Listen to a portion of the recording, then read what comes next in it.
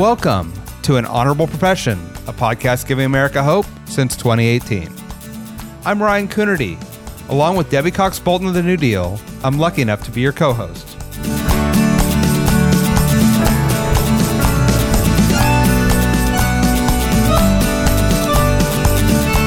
An Honorable Profession is a New Deal Leaders podcast. The New Deal is an organization that supports the next generation of American leaders. From attorneys generals, to state senators, to mayors, to school board members, these are the people that are pushing policies and politics that will respond to climate change, rebuild our economy, address racial injustice, and restore our democracy. These are incredibly talented people who have dedicated themselves to public service when their country and their communities needed it the most. Check out newdealleaders.org to see what I'm talking about.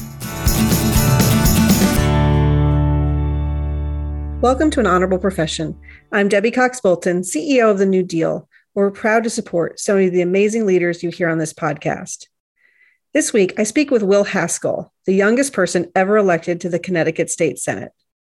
Will talks about his decision to run for office while still in college in response to Trump's election and a call to action from President Obama. He shares his passion about the need for more representative voices in government and the opportunity he's already had to make a change, from ushering free community college in his state to modernizing public transit.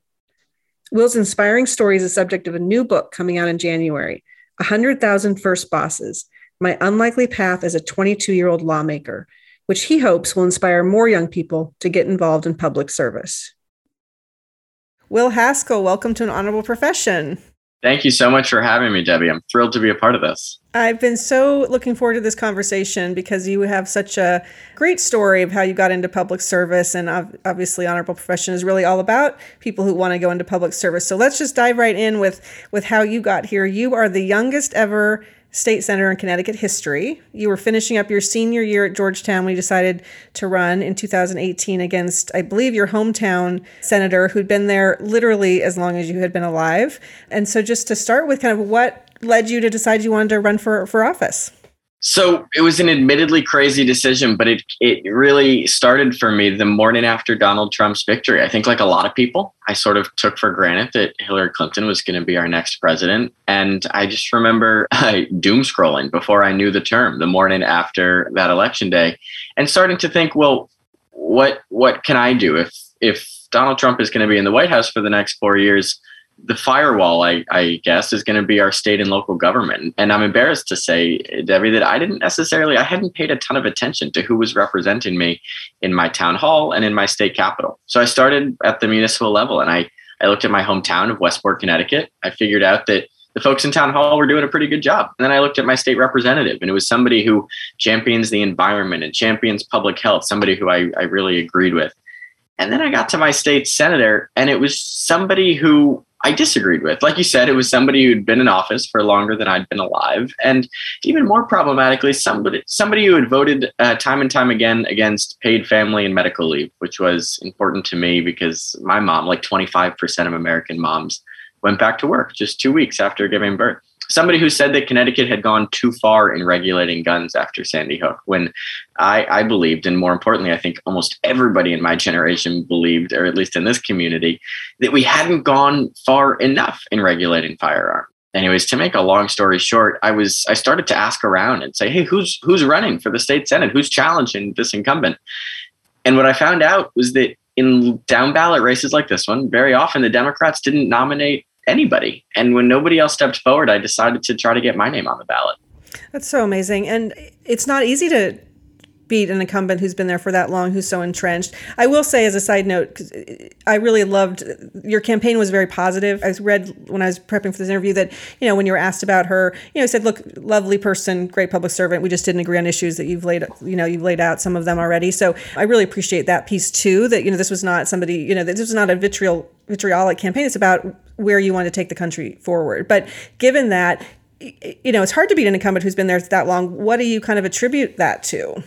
First of all, you're exactly right in that she is a wonderful person. I still see her around town all the time. We continue to disagree on some issues, but nevertheless, I admire anybody who makes the long trek to the state capitol for 2 decades. I've now only done it for 2 terms myself, but it's a long drive. It doesn't pay very much. And anybody who goes into this profession, I think, deserves a degree of respect and admiration. I attribute our victory to a few things. I got to give major credit to my college roommate who became my campaign manager. We built a bunk bed together and then built a campaign that was unconventional in every way. We staffed our office with high school students who filled beanbag chairs after school got out and licked envelopes and made phone calls, but also delved into the really sort of substantive work of the campaign. They helped draft press releases. They wrote our policy platform. They sat with me and did debate prep. They of course ran our social media. The high school and college students who stepped up were really, I think, our secret to victory. And why they chose to get involved in our campaign, I think, is something really simple and intuitive, which is that people want to recognize themselves in their elected officials. And right now, young people are underrepresented at every level of government, whether it's a town hall or a state capitol or Congress. Policymakers every day are deciding what the next 10, 20, 50 years are going to look like. And very often they're doing so without any input from the stakeholders in that future. And that's a scary thing for our generation. We're not a monolith, but young people, I think, recognize that climate change isn't an academic problem, but is instead an existential crisis. We know what it's like to worry when we hear a loud noise in the hallway about where we're going to hide in the event of the next school shooting. We know how hard it is to afford a degree in the 21st century. There are some experiences that really bring us together as a generation. And I was so grateful for their support. I really do think that's what put us over the finish line. Yeah, I love that you were able to bring out young people, and that's become something that you've talked a lot about as an elected official now too. What about people who are thinking about running for office who are young? How do you get more people like you to run earlier in their careers? I love that word earlier because it's so funny. I would say every 2 weeks I get a call from a young person who wants to run for office one day. And they want advice. Who should be my treasurer? Who should I hire to do my, mailings? And what should my message be? And I don't know how to answer any of those questions because I represent a tiny corner of a tiny state in a country where there's almost 2,000 state Senate districts. So I really struggle to give people advice, except I hone in on that word one day. When they tell me to run for office one day, I ask them, I encourage them, I beg them, to be honest, to bump up their timeline. Because now that I have a chance to serve my community, I've gotten to sit in the rooms where decisions are made, and I've seen the urgency of these issues. We can't afford to wait for one day when they decide that, they've got a home and a career and a family to put on a glossy mailer. It's time for unconventional candidates to step forward because the problems we're facing as a community here in Connecticut, but also, of course, as a country, require a lot more urgency. A light bulb moment for me was when President Obama said, if you're disappointed in your elected officials, grab a clipboard, get some signatures, and run for office yourself. I decided to do just that. And I think a lot of young people are disappointed in their elected officials all across the country. And I think we're starting to see them pick up that clipboard and get on the ballot themselves. Yeah, I love that about unconventional candidates. Absolutely. You mentioned President Obama, and we should say, yes, you decided to run actually while you were still finishing college, but you had done some internships with some people on the Hill and, worked for the DNC for a little while. So you had some experience, but it is worth noting that, as a 22-year-old first-time candidate, you had some pretty impressive endorsements in this campaign, including President Obama. How did that come about? Oh my gosh. How it came about, I'll never entirely know. Connecticut isn't typically a state that draws a lot of national attention, but when I ran in 2018, we were actually the only tied legislative chamber in the whole country. There were 18 Democrats and 18 Republicans. We were a district that hadn't been held by a Democrat since the 1970s. But had supported Hillary Clinton over Donald Trump. So I think the powers that be in D.C. viewed this as a swing opportunity to swing a district, and in doing so, take control of a legislative chamber. And in the era of Donald Trump, when healthcare was on the line, when climate justice was on the line, that mattered even more. I would say what the Obama endorsement did for me in my campaign was give me credibility as I went door to door. When somebody opened the door, they looked at, I was 22 2 years old. I looked about 12 years old. Most if they knew my name, it was only because maybe I was a classmate of their son or their grandson. Being able to say that President Obama had supported our campaign really gave us that credibility to talk to some older voters who were skeptical, to try to win them over on the train platform, talking to commuters every day who said, "Oh, you're that kid that my kid talks about," starting to learn about what motivates them and sort of tap into their hopes for the future as well. That all came with President Obama's endorsement. You wrote a book about this story actually as well that will come out in January, 100,000 First Bosses, My Unlikely Path as a 22-Year-Old Lawmaker, if I got that right. I love that you wrote that book. I love that you wrote the story down. What were you hoping to do with the book, and what kind of message did you want to send? So I decided to write this book really in response to those phone calls that I was getting from young candidates. I wanted to continue the conversation, to give them some insights into what I'd learned, the mistakes that I'd made, so that they could do more and do better. So I hope that the book will be interesting to those who are curious about what the next chapter in American politics will look like, and curious about Gen Z and how we vote as an electorate, but also how we vote once we're elected officials. But really, I wrote the book hoping that it will reach someone out there who's disappointed in their elected officials, who cares deeply about their community, and is thinking about running for office. Maybe they think that they don't have the policy know-how. Maybe they think that they don't know enough people. Maybe they worry about the fundraising. I was worried about all of those things. And I try to be really honest in this book about how running for office in some ways is easier than you expect. And then there's some unexpected challenges, things that you never would have guessed that come up along the way. And I really want to give people sort of insight into what that looks like, so they better understand that elected officials, they're neither infallible, perfect policy wonks with PhDs, nor are they villains, right? I think that the media tells you that they're one or the other. Aaron Sorkin has told us that to be president of the United States, you have to, take the SAT twice and get a perfect score both times, and play chess while juggling a crisis in China. And Fox News will tell you that Nancy Pelosi eats children for breakfast every day. And neither of those things are true, right? At least my experience has taught me that those who make policy at the state level are really well-intentioned, underpaid, hardworking public servants who do their best to learn about the issues by listening to their constituents and then bring those voices back to the Capitol. And if you can listen, and if you're willing to go out and knock doors and meet people, then chances are you'd be a really good legislator. And I hope that that's the takeaway from the book. Yeah, I love that. I can't wait to read it. I only wish it was coming out in December because it would be a good Christmas present, but we will wait till January. You can pre-order it though, right? You can pre-order it and leave someone in someone's stocking. It can say coming soon or something. So it's a good idea for people. That's exactly right. It's available for pre-order and then out on January 18th. And I'm so excited to get it into the hands of folks who are interested in politics. And my ideal vision out there is that somebody buys it and gives it to somebody who they think should run for office, a really great community advocate who maybe hasn't thought of themselves as an elected official, but maybe this will start that conversation. Yeah, I love that. I absolutely love that.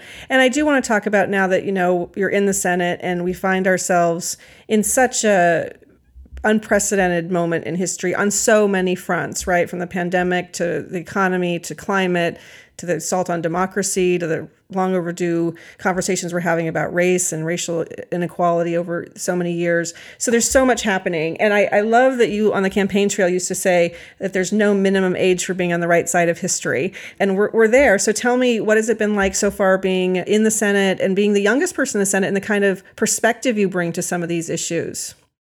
So I think a lot of people, when they think about state government, think about state troopers with funny hats. They think about long lines at the DMV. They think about paying their income tax. But what I've found over the last few years, and I say this with the privilege of serving in a Democratic trifecta. We've got a Democratic governor, a Democratic state Senate, Democratic House of Representatives.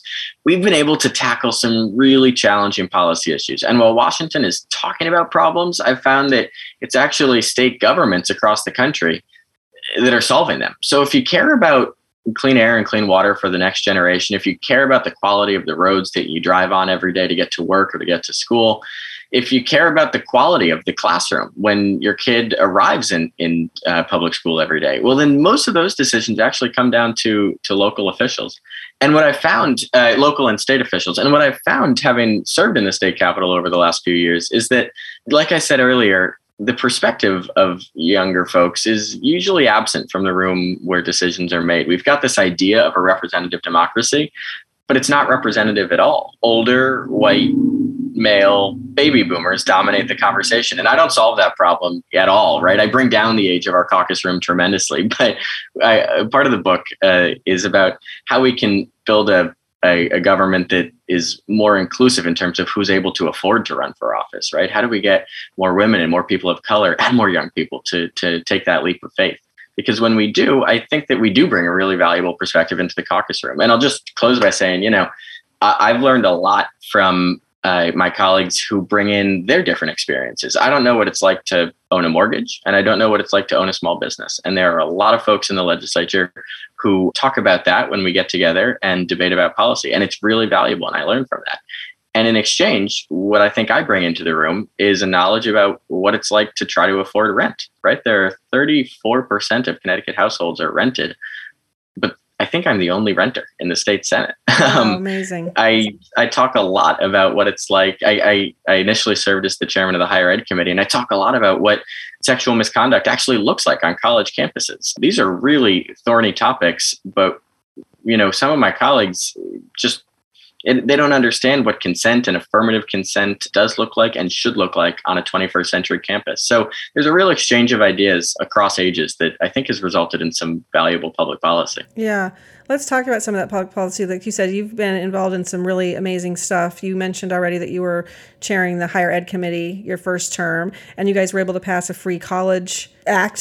So tell me about that and why that was so important to you as kind of one of your first priorities. Yeah, this was so rewarding. So I was just off of being on a college campus myself, and when leadership asked me what committees I'd like to serve on, I asked them for the higher education committee, and I was shocked that I actually had the opportunity to become the Senate chairman of that committee. And on day one, I partnered with the House chairman, Greg Haddad, to try to make community college free in the state of Connecticut. Why? Because we know that 70% of jobs in our state are going to require some degree beyond a high school diploma by 2025.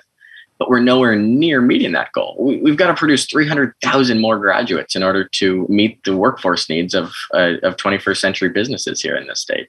So tuition at community colleges has been increasing.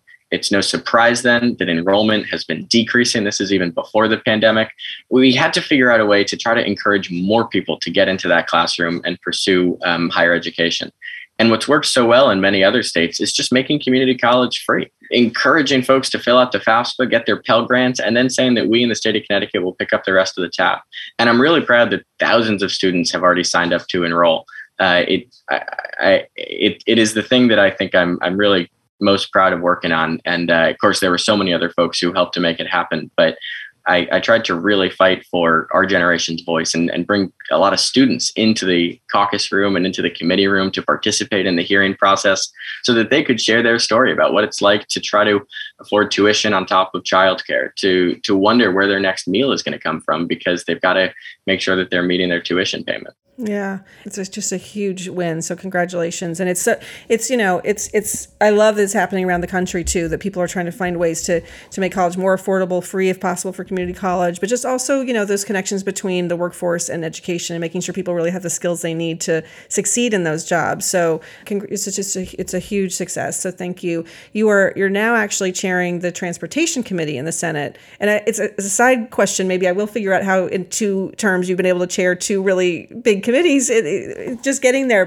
which is awesome. But so you and Senator Majority Leader Bob Duff, another New Dealer I should mention, you guys just recently announced a $175 million infrastructure plan. You're allocating funding to road resurfacing, highway safety improvements, bridge reconstruction, and more. And in that announcement too, you also made the linkage between transportation and the economy and why that was so important. So tell us about this huge plan and how, both how you got that done and what you're hoping it's going to do for Connecticut.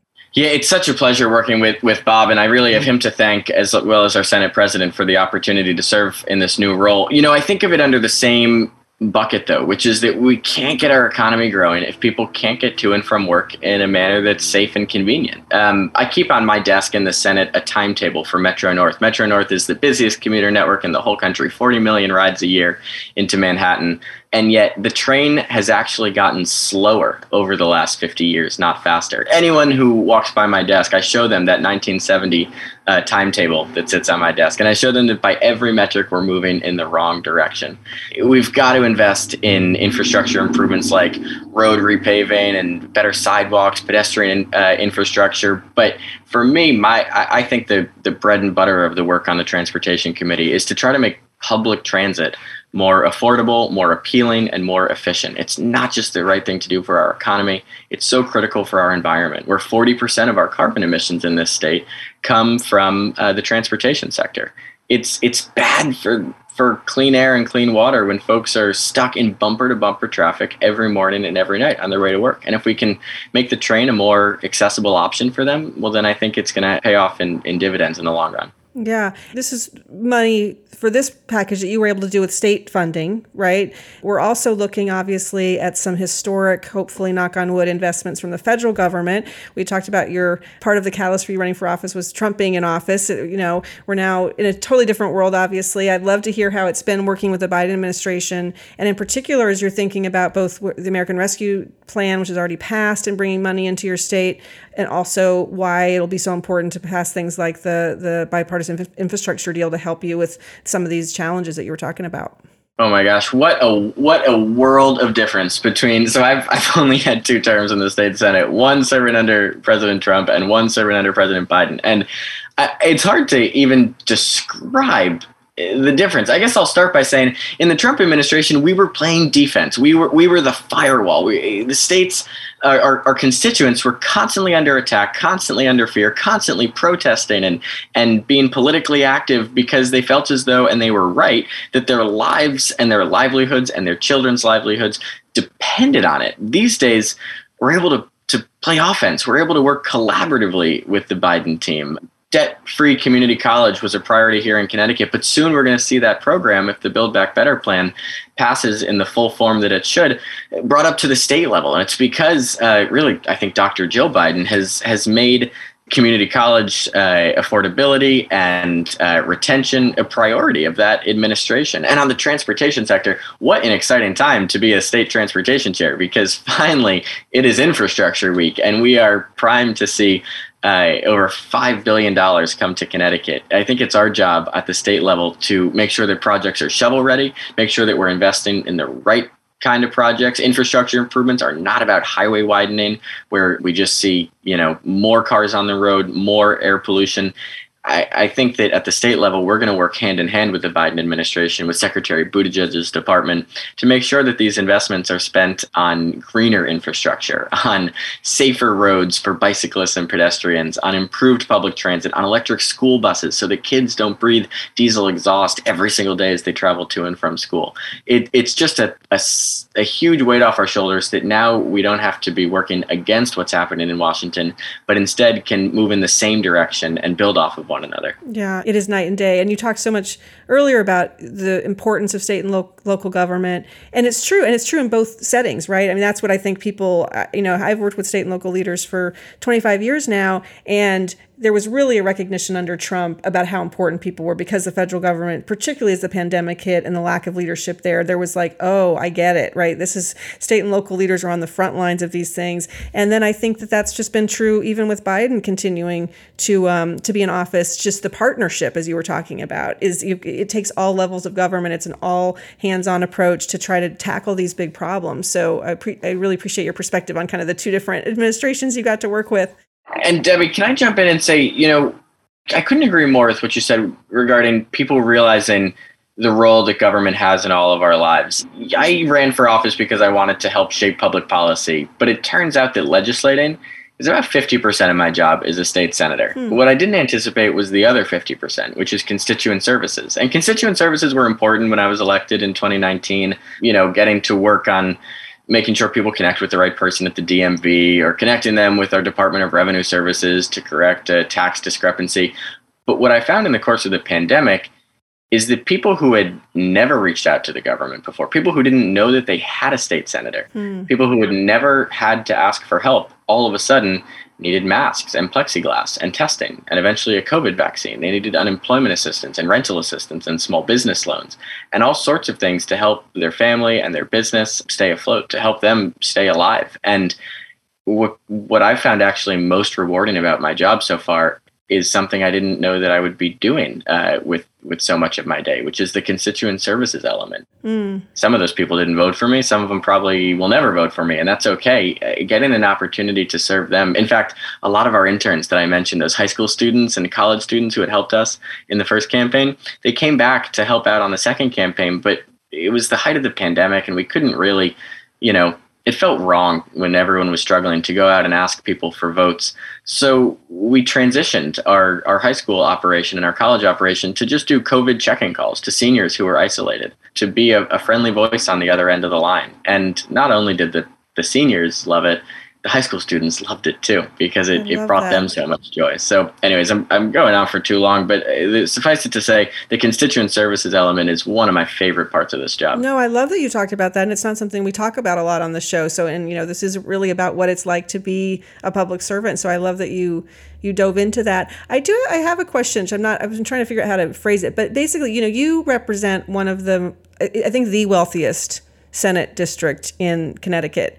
And one of the things to me that's so interesting and so important about where we find ourselves right now is coming out of the pandemic, how much the inequality, the gaps between access of the haves and have-nots, on all kinds of issues, whether it was broadband access or even the health outcomes, frankly. I mean, so much across so many areas, these discrepancies that we knew were there kind of intellectually were so shown, the light was shown so bright on them during COVID. And I'm curious with kind of, with that knowledge that the place you represent, and obviously where your heart is, which is to help all people, like how do you think about that in terms of using this moment in time to overcome so many longstanding inequalities that we just have to fix? It's a scary thing. Our local congressman, Jim Himes, has recently been appointed to chair a committee specifically focused on the rise in economic inequality. And I think it's because Fairfield County epitomizes that problem, both here and across the country over the course of this pandemic. And then long before that, the rich have gotten richer and the poor have gotten poorer. And it became apparent in really stark terms where some school districts, many of the ones that I represent, were more easily able to transition to remote learning because they could trust that students had access to technology at home. They had access to the internet. In Bridgeport, which is outside of my district, but only about 10 minutes away, the state of Connecticut had to invest in Wi-Fi trailers to cover whole city blocks with internet so that kids could learn from home. But even then, sometimes they lacked the technology. So there were investments to bring laptops to every public school student.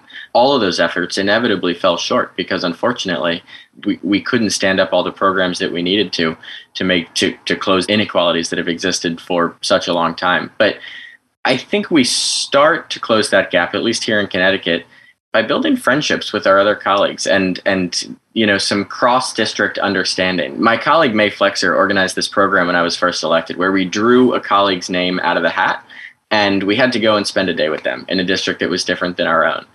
And it was really cool. I think I drew Senator James Moroney and got to spend some time in West Haven, which is a community totally different than my own. And James came down to Wilton and we had lunch together and talked about some of the priorities of this area. He met with some of my constituents.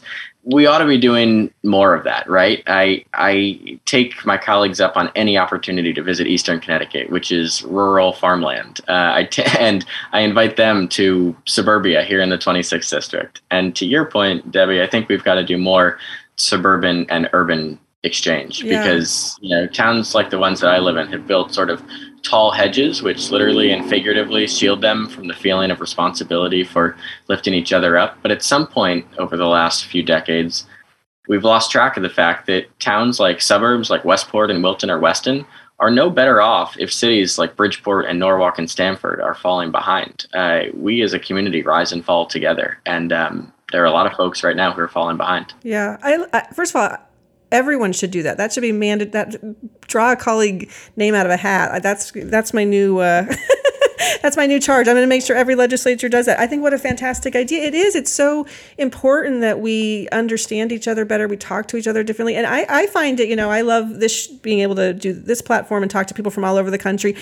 There's so many things that are in common, right? I mean, if you think about rural and urban and whatever, but even, for example, I saw something that you've been talking about a lot, which is trying the brain drain of Connecticut. I think largely from where you live, it's because of the price of housing and other things that just make it very hard to stay there.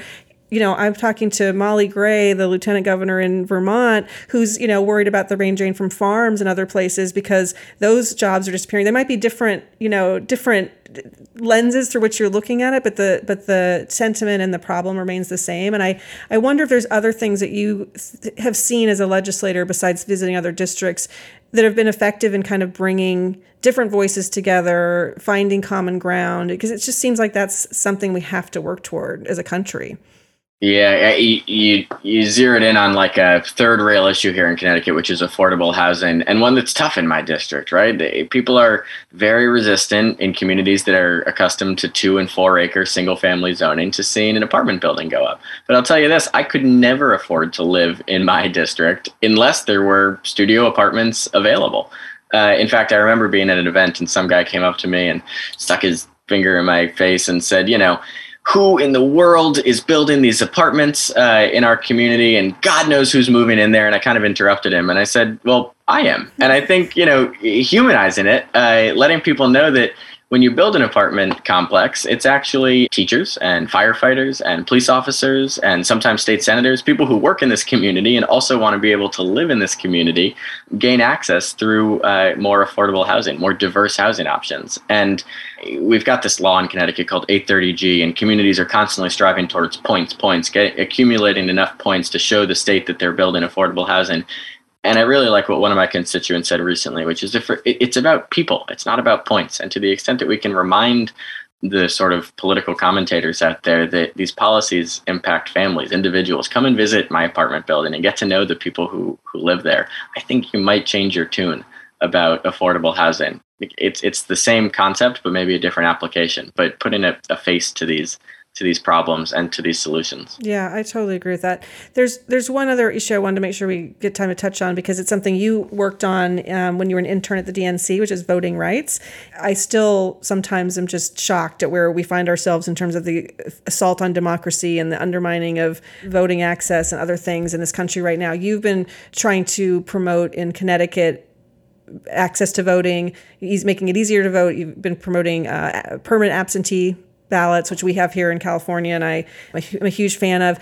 You didn't get all you wanted to do this legislature. I'm kind of curious about, is that because there is resistance to some of this, and what are your hopes going forward in terms of trying to make sure that democracy is sound and people can vote? So I think people are going to be shocked to find out that in Connecticut, which is a pretty blue state, like I said, we now have a Democratic trifecta. We broke that tie in the state Senate. We have some of the most backwards voting laws in the entire country. So much media attention was focused on Georgia, rightfully, for rolling back early voting days. It's shameful that they are trying to make our democracy less accessible and less convenient.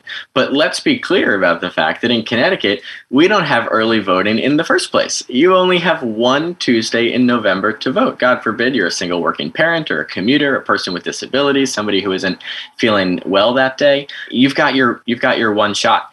And it's like this across so many areas. Access to absentee ballots. In the last election, more than 60% of my constituents participated from the comfort and safety of their own home. That had a lot to do with the pandemic.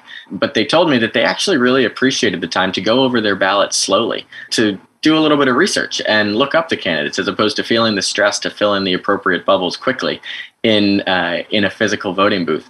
And they wanted to know if they'll be able to vote via absentee ballot into the future. And sadly, the answer is no, not in the state of Connecticut. You need to qualify for an absentee ballot, meeting a few very specific criteria.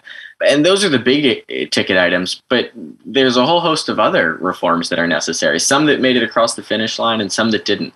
Early voting and no excuse absentee ballots are going to require a constitutional reform, so we've got to get those to the voters to approve in 2022 and 2024.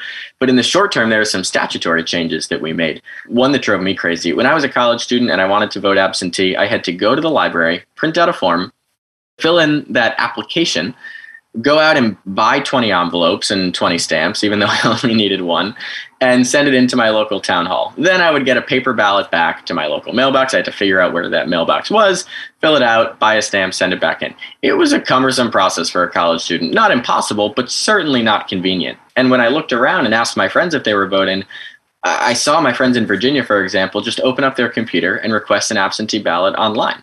A paper ballot still arrived. That's, I think, important for the integrity of our election audits.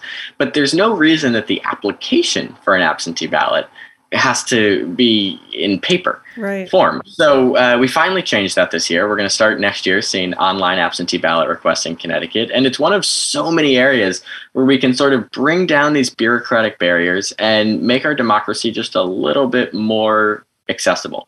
That's important, I think, like I said, for commuters, for the elderly, for single working parents. But as the youngest member of the legislature, I spend a lot of time talking about how it's really important for young people.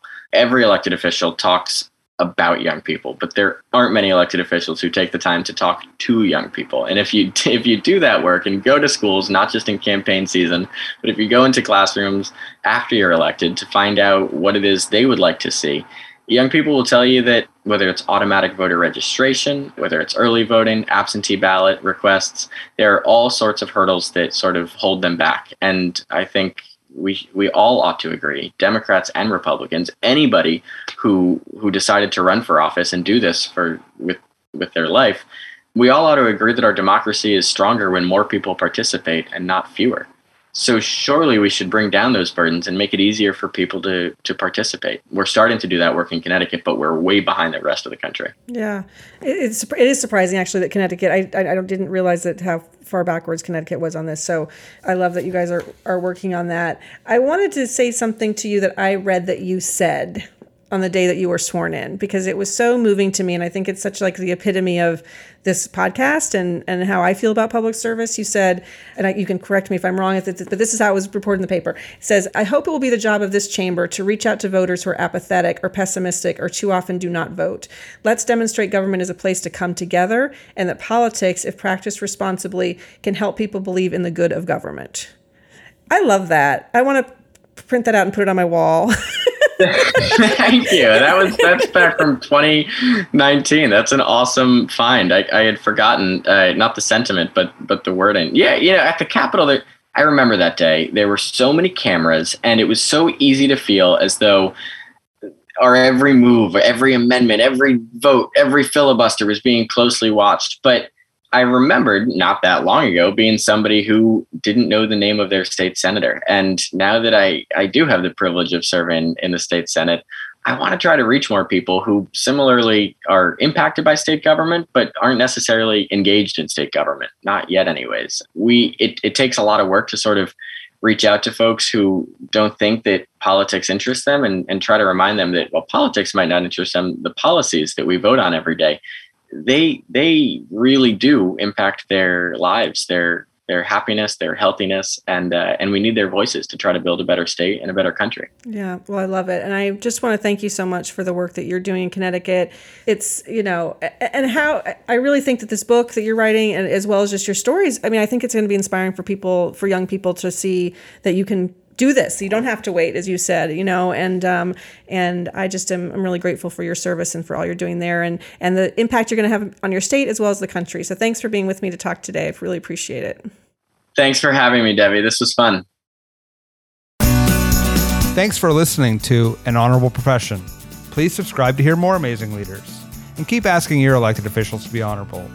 Boots Road Group produces podcast. I'm Ryan Coonerty, and because we keep things honorable, no tax dollars were used in the making of this podcast.